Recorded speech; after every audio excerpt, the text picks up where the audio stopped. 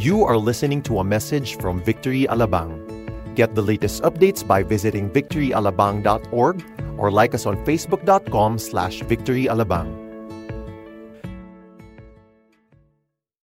We are still in our series, and in this now week 5 of our 16-week series entitled Redefine. Jesus is trying to recalibrate yung pong kaisipan ng mga taong sumusunod sa Kanya patungkol po sa batas, tungkol po doon sa law, sa command niya. So ito po yung ating tatalakayin for 16 weeks at nasa ikalimang linggo na po tayo. Babalikan po natin yung dalawang verse na naunang tinalakay natin para lang magkaroon po tayo ng recollection at tapos pupunta po tayo dun sa pinaka-actual verse po natin. Matthew chapter 5 verse 19 to 20 and verses 27 to 32. Therefore, whoever relaxes one of the least of these commandments and teaches others to do the same will be called least in the kingdom of heaven. But whoever does them, teaches them, will be called great in the kingdom of heaven. For I tell you, unless your righteousness exceeds that of the scribes and the Pharisees, you will never enter the kingdom of heaven. Verse 27. You have heard that it was said, you shall not commit adultery. But I say to you that everyone who looks at a woman with lustful intent has already committed adultery with her in his heart. If your right eye causes you to sin, tear it out and throw it away. For it is better that you lose one of your members than your whole body be thrown into hell. And if your right hand causes you to sin, cut it off and throw it away. For it is better that you lose one of your members than your whole body go to hell. It was also said, whoever divorces his wife, let him give her a certificate of divorce. But I say to you that everyone who divorces his wife, except on the ground of sexual immorality, makes her commit adultery. And whoever marries a divorced woman commits adultery. Let us pray. Father, thank you so much that we have a chance once again to feast on your word. And we pray, Lord God, that you will feed us and fill us, change us, melt us, mold us, Lord God, that we may never become the same again. Father, thank you. Salamat po, Panginoon, sa pangalan po ng aming tagapagligtas na si Jesus. Amen. Last July 21 po, nagkaroon po tayo dito ng United Wedding. Okay? 4 po ang ikinasal natin at 3 po sa 4 na couples na yon ay mga nagsasama na po sila at may mga anak na po sila. Subalit, they have decided to respond sa panawagan po ng Diyos na itama po yung kanilang relasyon. And it was really, really beautiful. Okay? However, ito pong sa panahon po natin, yung marriage po had been reduced to a mere paper contract. Okay? Na pwede na lang tapak-tapakan, yurakan, at pag ayaw na, isang tabi na lang. Lalo na po sa ibang bansa. Okay? Lalo na pag sinabi mong, di na ako masaya. O sige, hiwalay na lang. Okay? At yung marriage bed po is no longer considered sacred, but it is treated as a commodity na pwede mong i-avail anytime you like, regardless kung sino yung partner mo. Sa opening session po ng Congress, House Speaker Pantaleon Alvarez po ay nag-submit ng kanyang proposal sa dissolution of marriage, which is in effect, equal po yan sa divorce. At ang sinasabi po niya, kapag daw yung couple ay hindi na happy, sad na sila, okay, with each other, pwede nang i-dissolve yung marriage. Katulad po ng sa kanyang asawa, hindi na rin siya masaya. Okay, 30 years silang mag-asawa, hindi na siya masaya, kaya gusto niyang i-dissolve yung kanilang marriage. Okay? Kamakalilan lang po, nagkaroon po ng isang video lumabas sa isang interview ng isang artista na tinatanong kung ano yung, kung siya ba'y nagli-live-in, okay, at anong masasabi niya. Yan. Yung iba, nakangiti na panood ko yun, pastor. Halatang-halata eh. Kitang-kita sa mukha ninyo. Now, sinasabi niya, come on, it's 2017, it's being done by people even younger than I. Now, I'm not against this person. The truth of the matter is, marami hong mga taong katulad niya na nag-i-espouse at naniniwala sa ganitong sitwasyon, sa ganitong arrangement. Okay? What I'm trying to say is that this perspective on marriage and this perspective on live-in is present in our world. Okay? And it's being espoused by many people, not just this actress. But you see, marriage and the marriage bed had been under attack, not just for now, not just in our generation, but since time immemorial. Anumang bagay na ginawa ng Lord na maganda, yung demonyo po is always on the lookout how to make another version of it, a pirated version of it. Okay? Naalala niyo po ano yung inoffer ni Satan kay Eve? It's the fruit of the knowledge of good and evil. So pag may good, may katapat na evil. Yun po yung gawain ng demonyo. Anumang bagay na maimbento ng tao na maganda, kasunod po nun, meron na kagad may imbento na evil. Okay? Katulad po ng internet. Napakaganda ng internet. Abay, noong snail mail. Di ba? Pag sumulat ka sa tatay mo, tay, kailangan namin ng pera, may sakit si nanay. Pagdating doon sa tatay, patay na. Yeah. Samantala ngayon, dahil sa internet, isang pindot, ang bilis. Di ba? Pero, may naimbento na ring evil. So, magitan ng internet, marami na ring nagagawang kalokohan. Nandiyan ang terorismo, pornografiya, etc., etc. So, pag merong good, merong evil. Now, nung binigay po ni Lord yung command about marriage and adultery, hindi po ito meant para ikahon ang tao. Okay?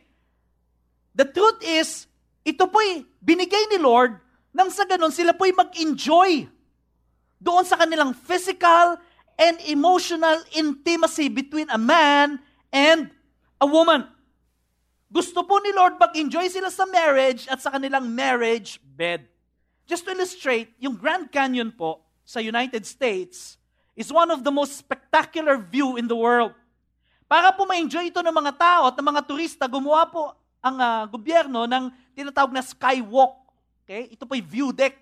Nakahang po yan. Ang takpakan po niyan salamin. Okay?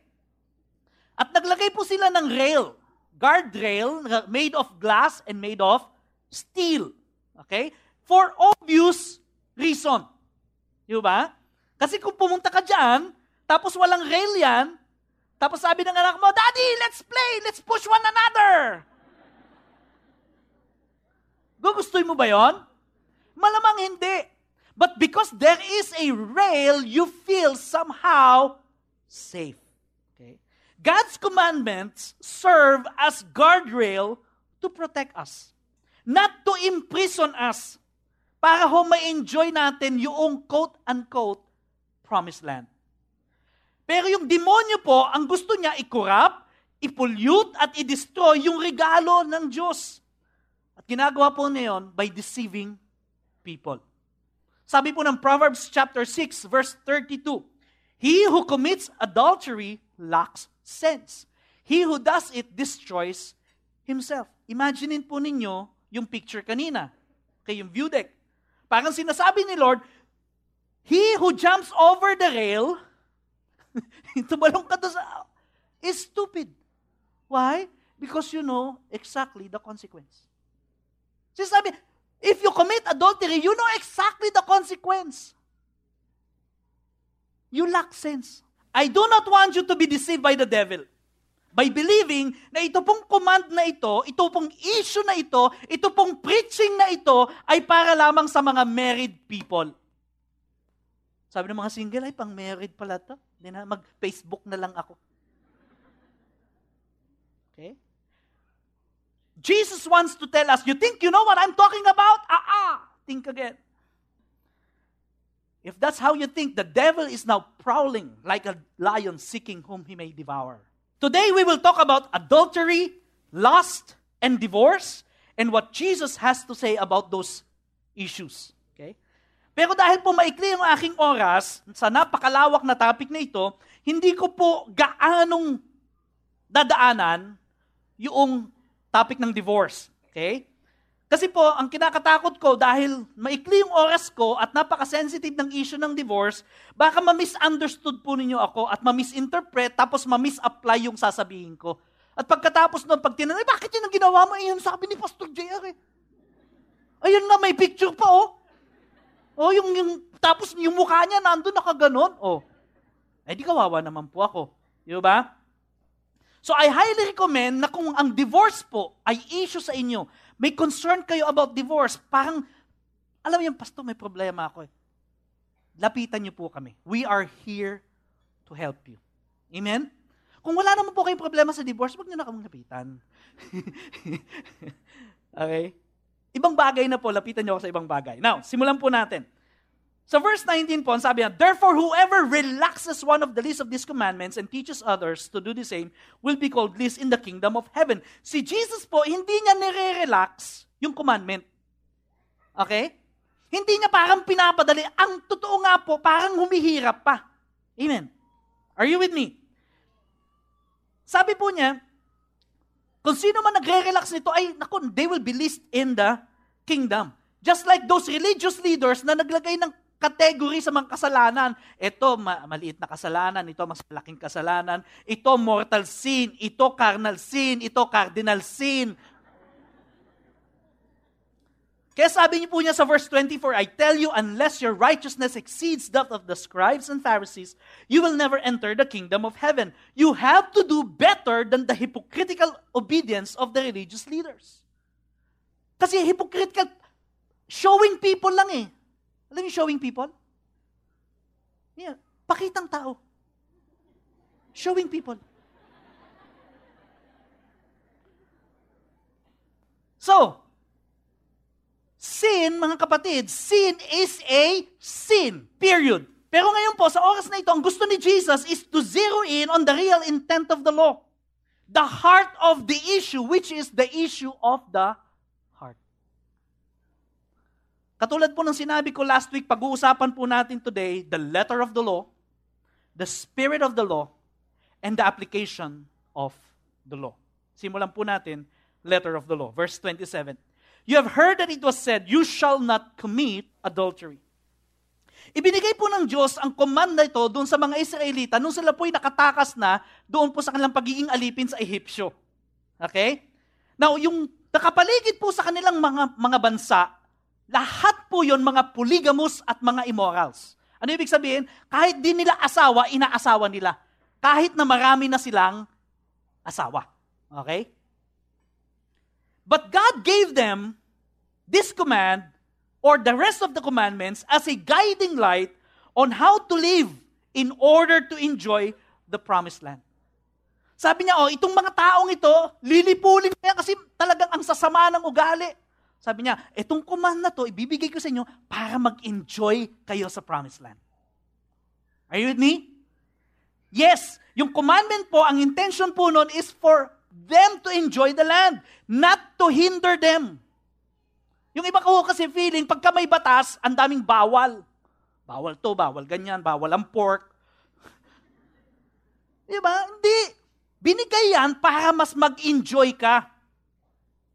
Unfortunately, yung mga religious leaders po nung panahon ni Jesus, they took the letter of the law and gave a minimum compliance. Sabihin nyo nga po, minimum compliance.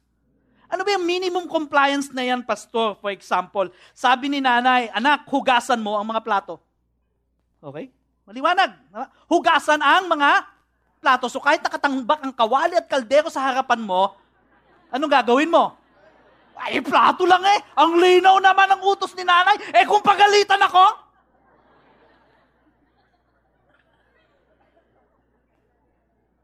huwag muna kayo magsisiyan. Mamaya magsisiyan na kagad eh.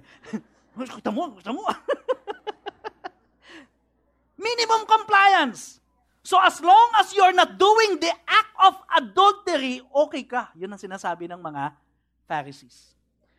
But the command of God is not just about preventing people from having multiple partners and illicit relationships. That is not the spirit of this law. So faster, what is the spirit of the law? Okay. This brings me to my second point. The spirit of the law. Last week po, sinabi ko sa inyo that God takes issue not just on the actual act of murder, but He takes issue on our anger because anger is an issue of the heart. He takes issue on the way we express our anger through our words. He takes issue on our anger on the way we treat other people. Today, the heart of the issue for today's sermon is twofold. And what is that? Mental purity and emotional fidelity. Okay, ano ba yung fidelity na yan? Faithfulness. Okay. Today, as we talk about adultery, lust, and divorce, gusto ko pong ipagdiinan sa bawat isa sa atin the fact that God takes issue on what our eyes look at. Issue po sa Panginoon kung saan tumitingin ang mata mo.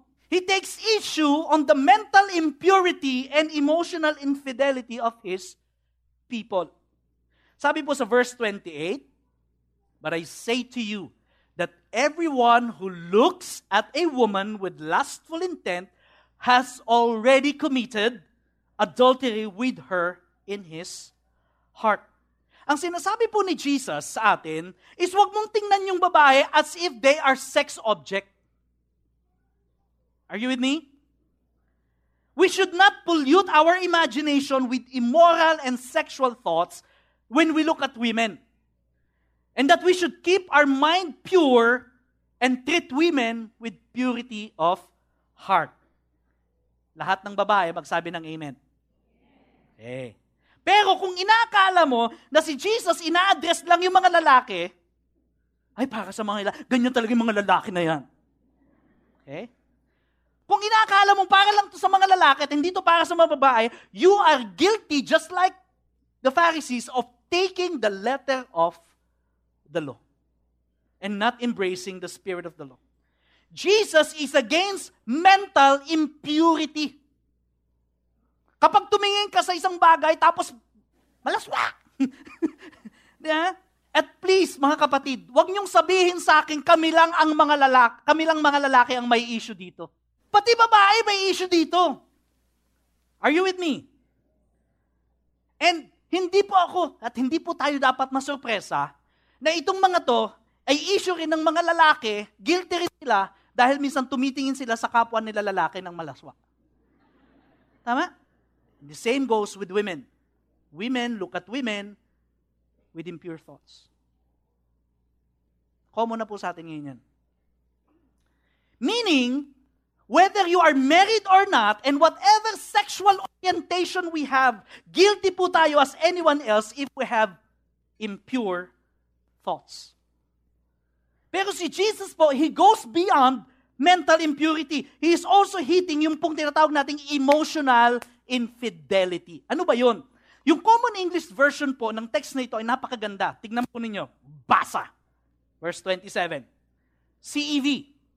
You know the commandment which says, "Be faithful in marriage."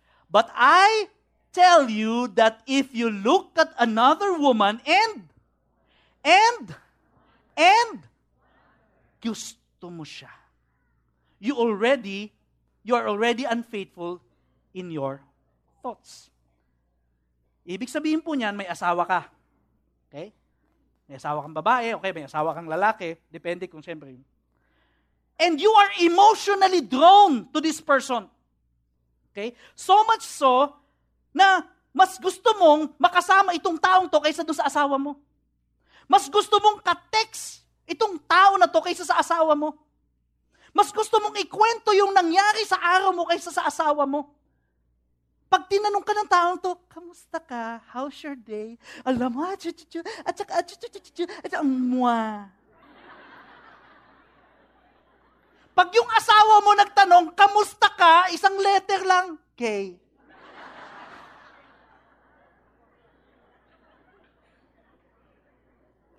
Yeah? Let me warn you. You are already drifting on the river of emotional infidelity. At kapag hindi ka pa gumising sa iyong pagkakatulog, at hindi ka pa umahon doon sa riverbed, palapit ka na doon sa falls. Falls of immorality and adultery and fornication. Please, mga kapatid, huwag na nating palambutin. Huwag na natin sabing, she's having an affair. Huh? Oh, fling lang naman yun, Pastor. Fling lang.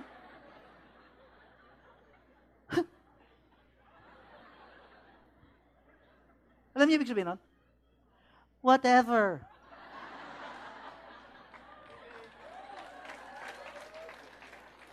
Do not relax the law.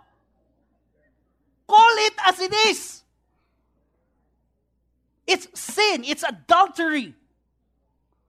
Let's not try to be politically correct about it. Hypocrisy po yun, mga kapatid. Pinapalambot natin, alam mo yun, para lang hindi natin ma-hurt yung tao. Si Jesus po ayaw ng hypocrisy. At hanggang ngayon, ganun pa rin yung position niya. At ito pong bagay na ito, applicable din sa mga single couples. Okay? Yung mga may jowa. Okay, baka kasama mo yung syuta mo, sabi mo, ikaw yan.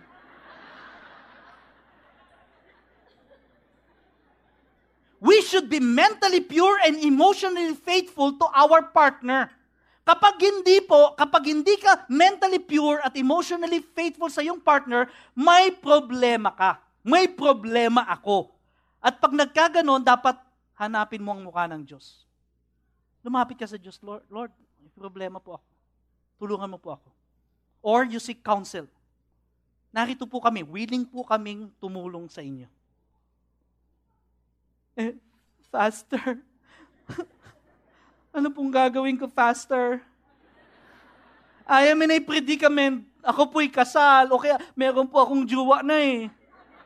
And yet, I am experiencing mental impurity or emotional infidelity. Ano po ang dapat kong gawin? This brings me to my third point. The application of the law. Alam niyo po ba kung ano ang parusa sa Bible sa mga taong nahuhuli caught in the act, adultery? Alam niyo po kung ano? Ano po? Stone to death. Okay? Sinasyabu sila.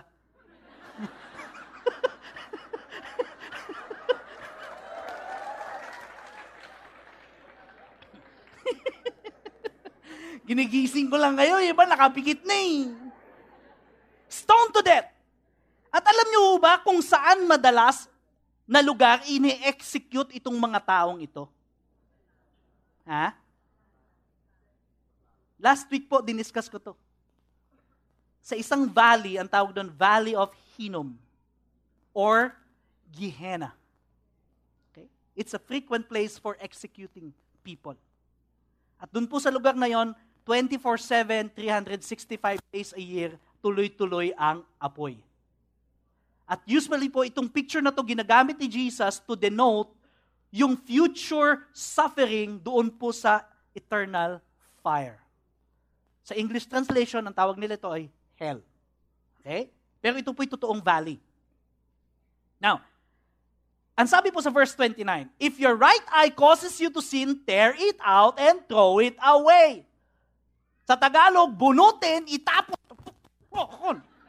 For it is better that you lose one of your members than your whole body be thrown into Gehenna or hell. And if your right hand causes you to sin, cut it off and throw it away, for it is better for you to lose one of your members than your whole body to go into Gehenna or hell.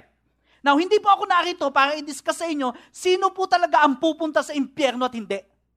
Okay? Baka kung saan tayo mapunta. Okay? Hindi po yun yung topic ko. Okay? It seems like, ito po yung gusto ko sabihin, it seems like Jesus has a very severe and morbid solution sa problema.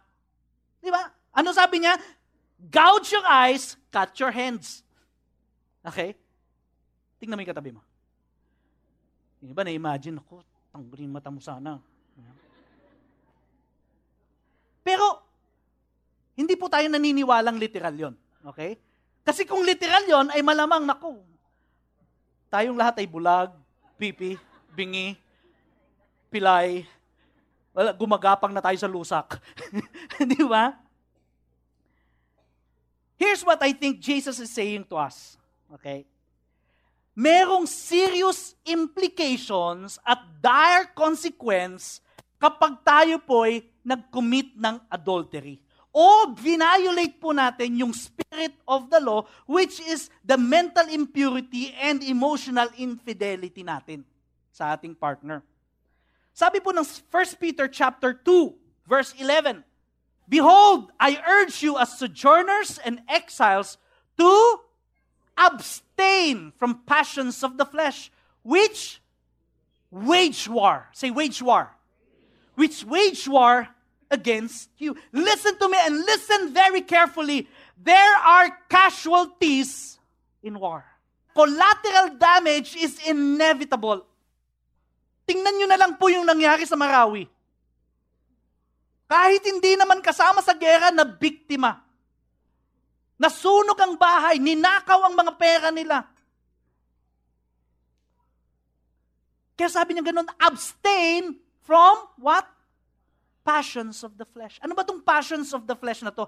This is the unwarranted and illicit sexual desires that are waging against our soul. Passions of the flesh. The question is, are we going to engage in that war? Are we going to, lalabanan ba natin ito? No. Okay? We do not fight. Instead, ano ginagawa natin? Sayonara. Ano yung sayonara? Sayonara nelas ko. We flee. Amen?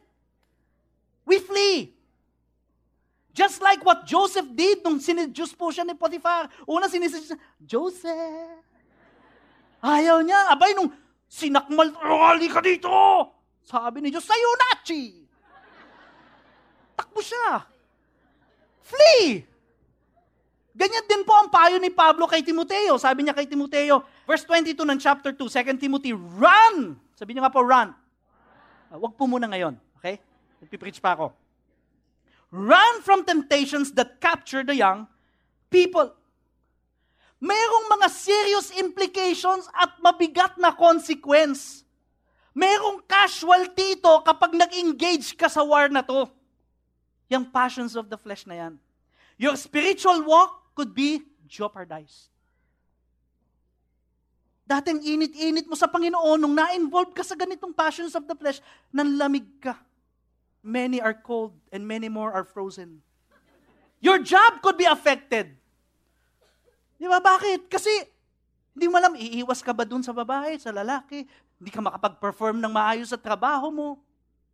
Naapektuhan pati trabaho mo. Your future could be derailed. Your marriage could be ruined. And your children is a victim.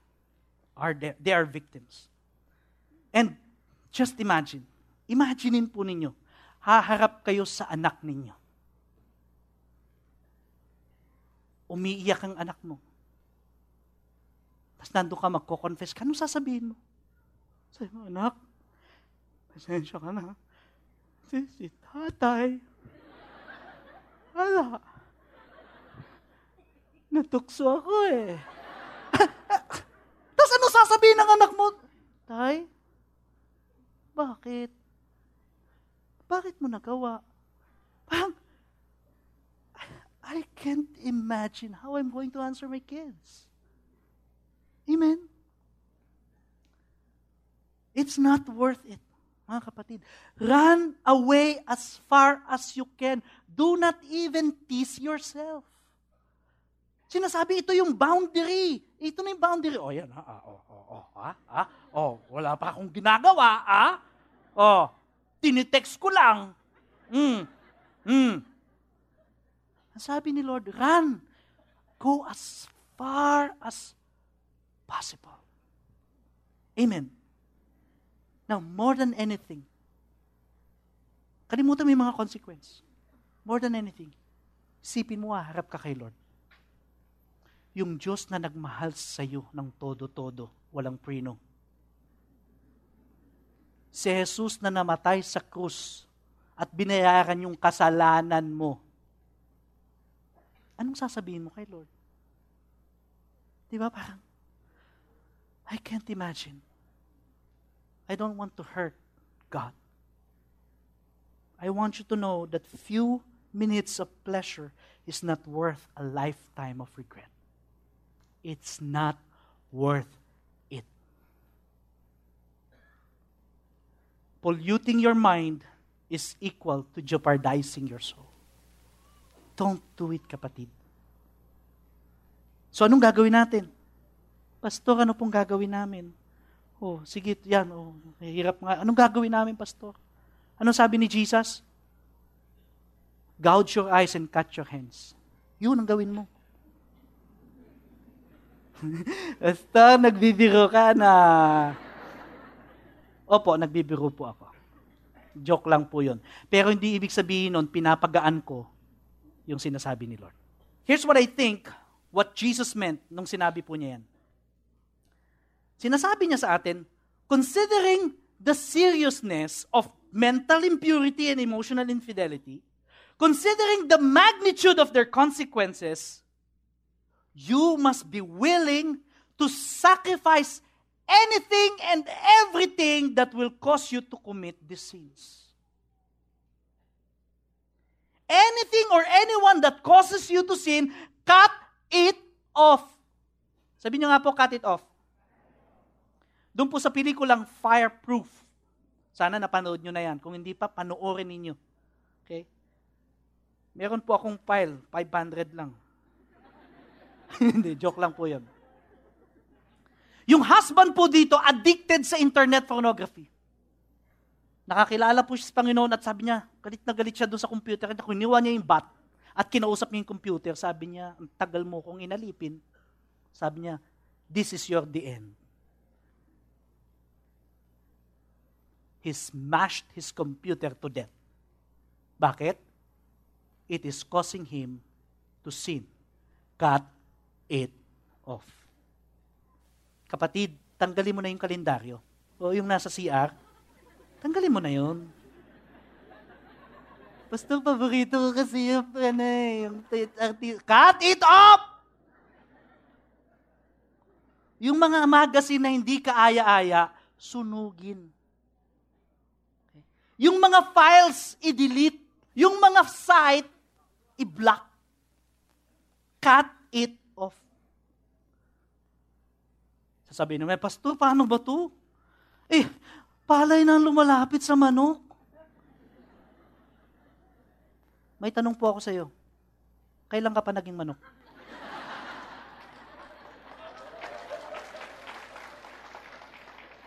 Kung tingin mo sa sarili mo manok, ang manok kinakatay. Pastor naman kasi, yung mga babae, sobra naman kasi manamit yung ibang babae. Hindi pala sobra, kulang-kulang di wag kang tumingin. Pastor, naglalakad ako, nakita ko Anong gagawin ko? Di wag ka mag-second look. Di ba? Pastor, nagagawin ko, isang look lang, Pastor. Kasi, isang look lang yon.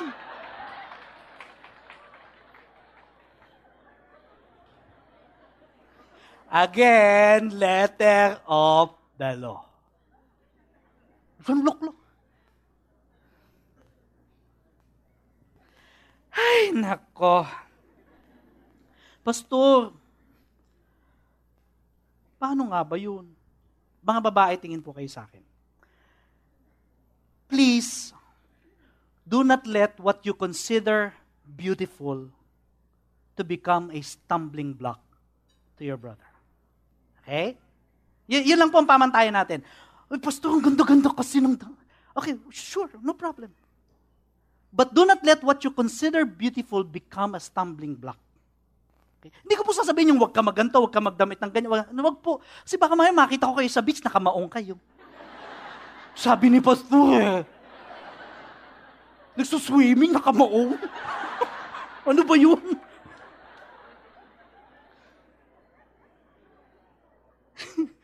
Just be responsible. Humarap ka sa salamin. Kung walang salamin, humarap ka kay Lord. Sabi mo, Lord, okay ba to? Wala bang may stumble, Lord? Hindi ba ako unnecessarily nag-a-attract ng attention to myself? Okay? So hindi ko po sabihin yung bawal ito, bawal ganyan, bawal Winnie the Pooh, bawal. Hindi ba, sasabihin, Pastor, yung office mate ko po, sinisidyus ako. Natatakot po ako, I might give in. Ano pong gagawin ko? Cut it off. Cut the communication. Cut any kind of dealing with that person. Pastor, magkasama kami sa department. Magkasama nga kami sa team. Boss ko pa siya. Tell me, gaano mo kamahal si Lord at saka yung pamilya mo? At ano ang willing kang gawin para proteksyonan itong pinaka-importanting mga relasyon sa buhay mo? Ano ang willing kang putulin? Okay? Ikaw lang makasasagot niyan. Hindi ko na kayang sagutin yan. Mga mahigit 1,300 tayo dito, iba't ibang sitwasyon tayo. Pero sasagot ka sa Panginoon. What are you willing to cut off? Pastor, kasi di mag-resign ka. Pastor naman. Wala akong pupuntahan na pastor. Sino ba nagbigay sa'yo ng trabaho? Sino? Pag nag-resign ka, sino magbibigay sa'yo ulit? Si Lord. Pastor, ang hirap kasi tapos ang dami ng justification, hindi makaiwas na sa tukso. Sige na nga. Ginastify eh. What are you willing to cut off? Now, on the flip side of the coin, maaaring hindi ikaw yung guilty.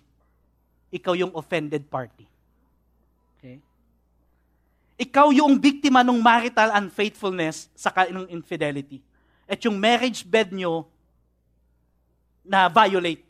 Yung trust mo na betray. Ang tanong mo ngayon, Pastor, may karapatan na ba akong i-divorce yung asawa ko? Sige nga, Pastor. Sagutin mo nga, Pastor. Ayoko pong i-touch ito ng thoroughly kasi may po yung oras ko. Okay? Pero, nais ko pong magbigay lang ng at least broad stroke of the principle of God. Sabi po sa verse 31, it was also said, whoever divorces his wife, let him give her a certificate of divorce. Okay? But I say to you, ito si Jesus na, that everyone who divorces his wife, except on the ground of sexual immorality, makes her commit adultery, and whoever marries a divorced woman commits adultery. Sabi niya, hindi mo dapat paghiwalayin, except on the ground of sexual immorality. If that is the case, tingin po kayo sa akin, makinig. Divorce is allowed, but not required. Ang divorce po, kapag ka ganon, allowed siya, pero hindi siya required. Bakit po? Tingin kayo sa akin. Alam niyo, marami na po kaming nakitang mag-asawa on the brink of breakup. Hindi na magkasundo, parang aso't pusa.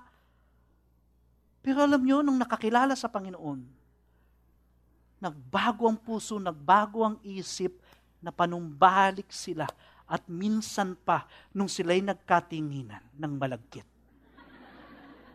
Na-realize nila, ikaw ang tunay kong mahal. Na I can't live without you. At minsan pa ang dalawang puso, dalawang buhay, naging isa. At sinabi ni Lord, ang sino mang pinag-isa ng Diyos, hindi dapat paghiwalayin. Amen? Alam niyo, maganda siguro kapag ina-approve yung divorce at ang kaso ay adultery. Bago ma-aprobahan yung divorce, stone to death muna yung guilty party. Ano? Ay, para talagang totoong-totoo. Kaya alam niyo, sa panahon noon, bihira ang adultery. Meron, pero bihira. Bakit? Kasi pag nahuli, stone to death. Pastor, paano kung talagang hindi na magkasundo? Kailangan pa ba nating pahirapan yung mga mag-asawa para magpaghiwalay sila? In one instance, the Pharisees were debating with Jesus. And they're talking about marriage and divorce. Ito po ang sabi ni Jesus, pakinggan ninyo. I say to you, whoever divorces his wife except for sexual immorality and marries another, commits adultery. Nandun po yung mga disciple. Nakikinig sila. Kamihan po siguro, lahat ng mga disciple may asawa. Sabi ni Jesus, whoever divorces his wife except for sexual immorality commits adultery. Ang sabi po ng mga disciple, if such is the case of a man with his wife, it is better not to marry. Nashock po sila sa sinabi ni Jesus. Bakit? Sabi niya, ibig mong sabihin, itong asawa ko na to, hindi ko pala pwedeng iwalayan. Ay, mas mabuti pang wag na lang ako mag-asawa. Ano sabi ni Jesus? But he said to them, not everyone can receive this saying, but only those to whom it is given. Ano po ibig sabihin yan? Marriage is hard work. Sabihin niyo nga po, marriage is hard work. Marriage is hard work, mga kapatid. Huwag kang pumasok. Do not marry if you are not prepared for it. Believe me, I know what I'm talking about.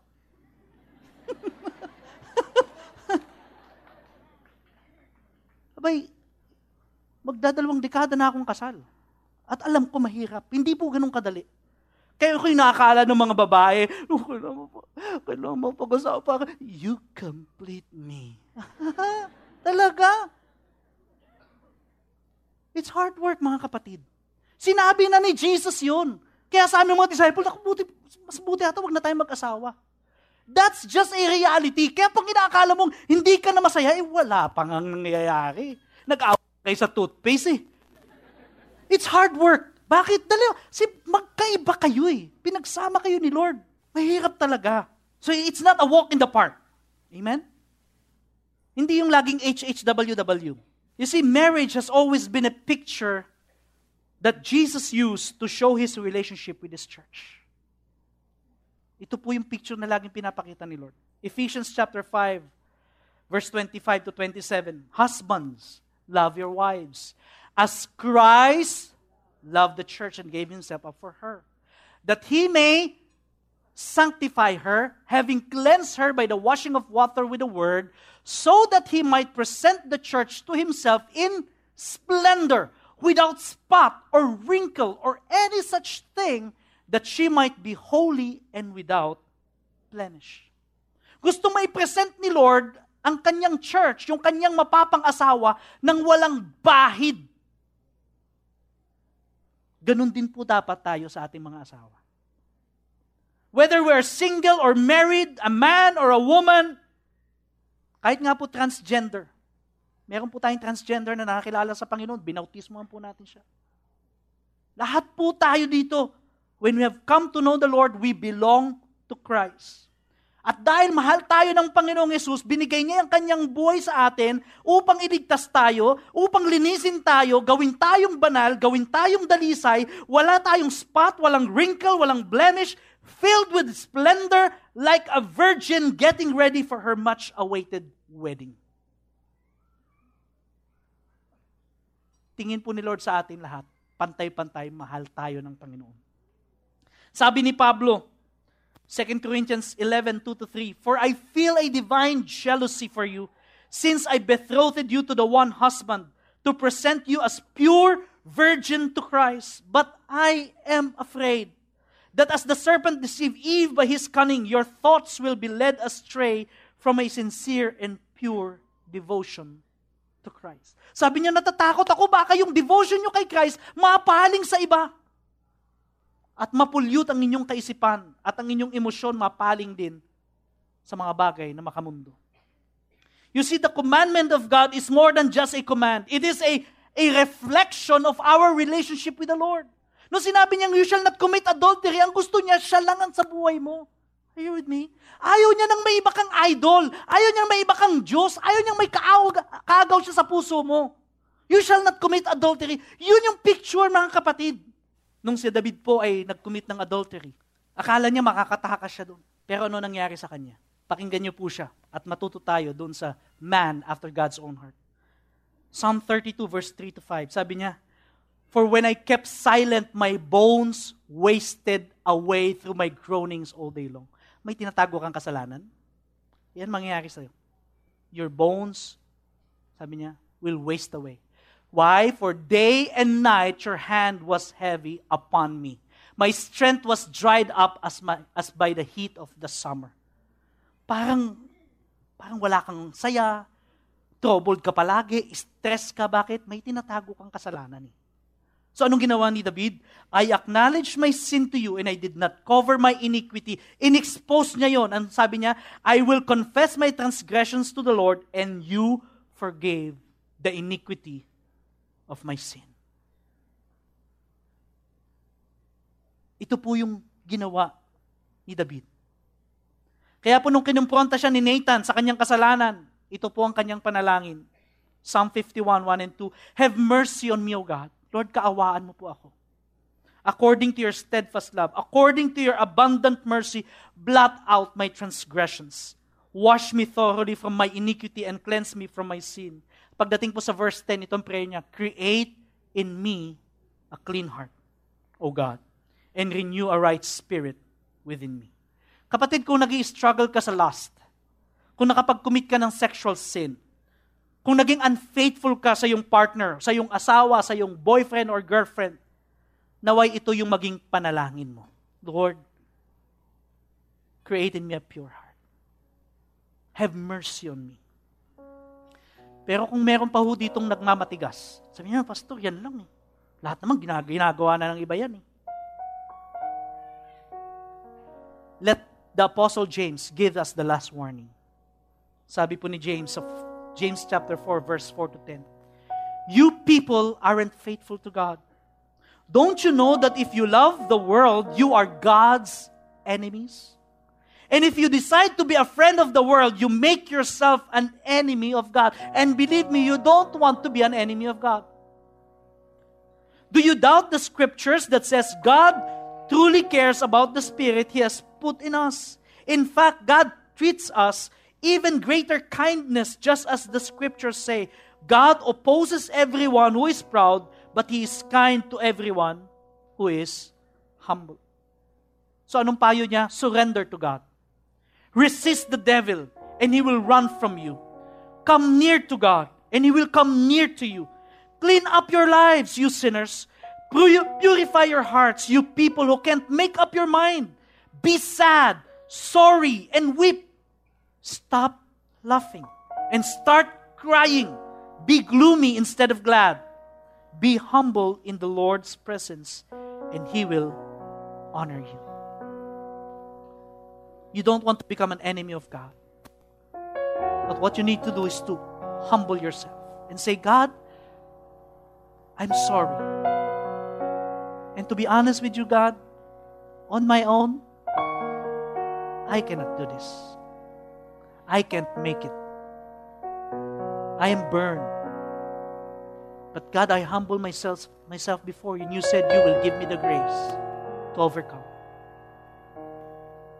Surrender to God. Then you can resist the devil and the devil will flee. It's not too late. Amen? Tandaan po ninyo, God opposes the proud, but He gives grace to the humble. Amen?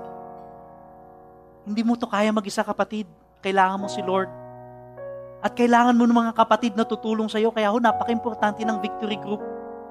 Kung wala pa kayong victory group at nag-i-struggle kayo sa gantong bagay, lumapit po kayo sa amin. I-channel namin kayo sa victory group. Sasabi mo, Pastor, naku, napaso na ako dyan sa mga group na yan. Naintindihan ko po kayo. But I tell you, the benefit of having a group is much greater than the risk. We need each other. Amen? All we need to do is to humble ourselves before God. Amen? Palakpan po natin, Panginoon. Tayo po tayong lahat.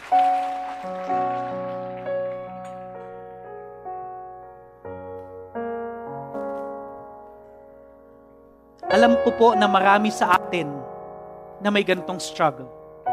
Impure thoughts, emotional infidelity, may ka-chat ka, hindi mo naman asawa, may ka-textmate ka, meron namang ibang asawa, and you feel so good kapag siya yung ka-text mo, ka-chat mo, but you know that's not the will of God. It's time for you to cut it off. Yung mga bagay kang ginagawang alam mo hindi kalooban ni Lord, it pollute your mind, cut it off. Ask the grace of God. Lord, I need your help. You cannot do this. I should know I was once a victim of this. It's hard. But by the grace of God, we can overcome. Hindi nyo kailangang itaas ang kamay nyo at sabihin, Pastor, ako po yun. Hindi po. Just pray to God. Right now. Bow your heads. Bow your heads. Everyone. Just talk to God. Say, God, I need your help. Without exception, babae o lalaki, merong gantong struggle. Say, God, I need your help. And I want to be free from mental impurity and from my emotional infidelity. Lord, I want to be faithful to you and to my partner. Lord, help us, God. God, we don't want the devil to feast on us. Lord, enough is enough for the devil to feast on us. Lord, it's time for us to rise up and be set free. Lord, palayain mo po ang aming kaisipan, ang aming puso. Nawa po una sa lahat, maging faithful kami sa iyo. And only by your grace, we can do this. Lord, ang buhay po namin, ang puso namin, alay po namin sa iyo.